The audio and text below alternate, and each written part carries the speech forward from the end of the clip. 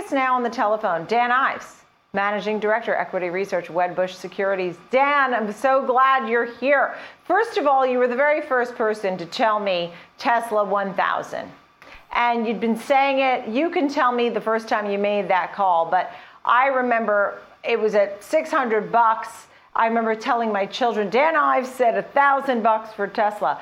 How long have you been calling for that? And we certainly broke through that. Well, yeah, no, and obviously there was a 5-for-1 split, right? So you're looking at the stock really split adjusted, it's about 5,000. And look, I mean, my view is $1 trillion is not a fad. In other words, this is a company that more and more of the street are starting to realize that this green tidal wave is real. And I think that's how you're starting to see this re-rating in Tesla's stock. And of course, the Hertz deal, I continue to view as a tipping point in terms of overall demand. I mean, the Hertz deal is unbelievable. This is the most EVs ever ordered, right? 100,000 for Hertz and 50,000 of those going to Uber drivers. It is only the beginning in the world of EVs. I'm not sure. Does this open up for other fleets? For what? For what could possibly come next? Well, I mean, and you're talking about 2 million cars, right? So this is just another broader opportunity that Tesla and ultimately down the road Ford and GM will go after in terms of EVs.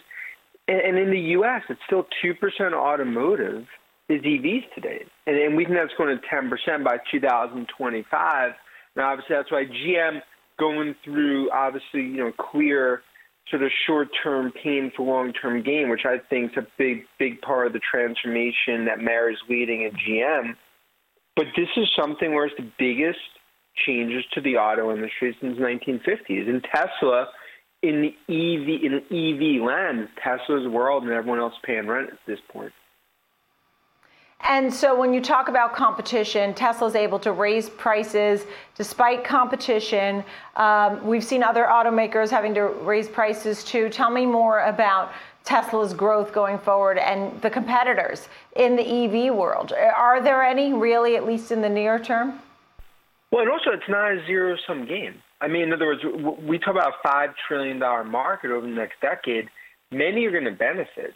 GM, Ford, among others, VW, pure plays like Lucid Motors, Faraday, and others. And and I think when you look at Tesla, I mean, they have an ironclad ownership of EVs today.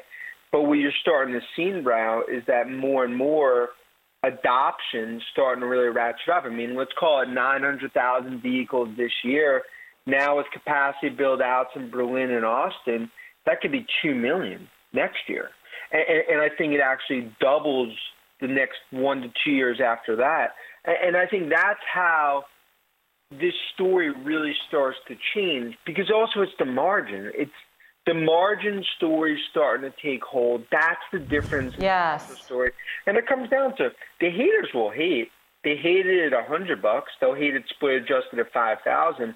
But those are the same people. If they were NFL scouts, they were probably negative on Tom Brady in the 2000 draft. Good. That's a good analogy. So where do you think what's your bull case now? Because your new price target's 1,100. I saw it at 1094. So we're there. What's your new bull case? Well, bull case is 1,500. And I believe 1,500?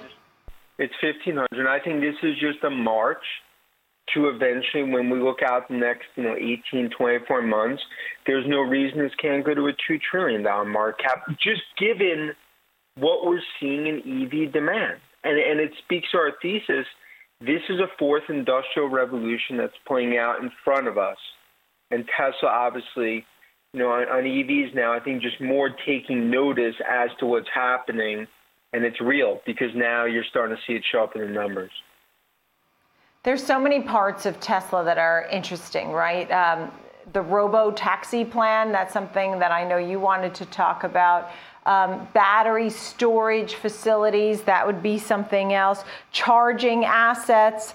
You talked about margins. For example, in Shanghai, they put out more cars in Shanghai and they sold them in China, and they did exceptionally well. So you have Berlin and Austin. Those are some more factories coming down the pipe. What really sticks out to you for Tesla that we need to focus on? I think what sticks out now is their biggest constraint, supply. I mean, right now, demand's outstripping supply by about 10 to 15%, but helps on the way in terms of what you're seeing with the Austin, Berlin build-out.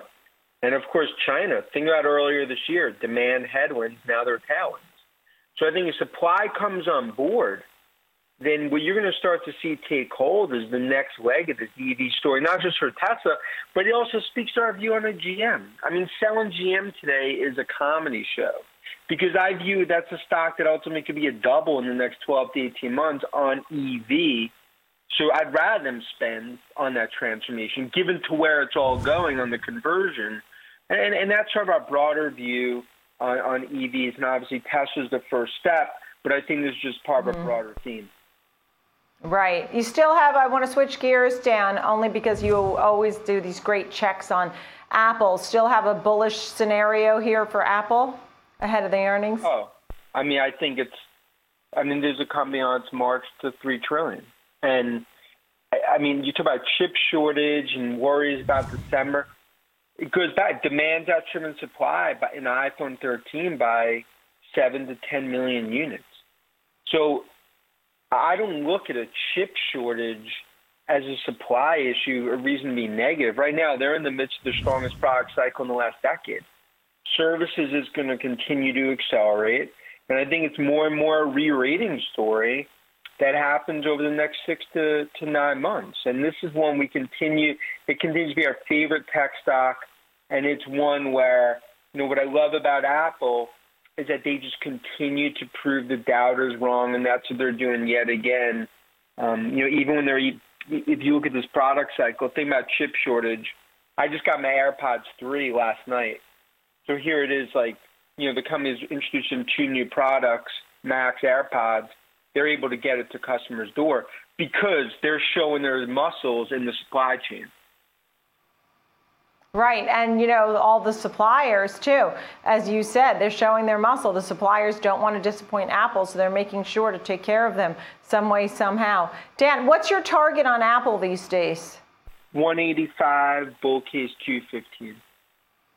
Yeah, it's always nice to chat with you. Enjoy those new AirPods too. Dan Ives, I love when you come on the show. Thank you always for making the time to be on with us and give us an outlook and explain everything in a way that we couldn't even get to. Thank you, Dan Ives of Wedbush. Thank you. Thanks.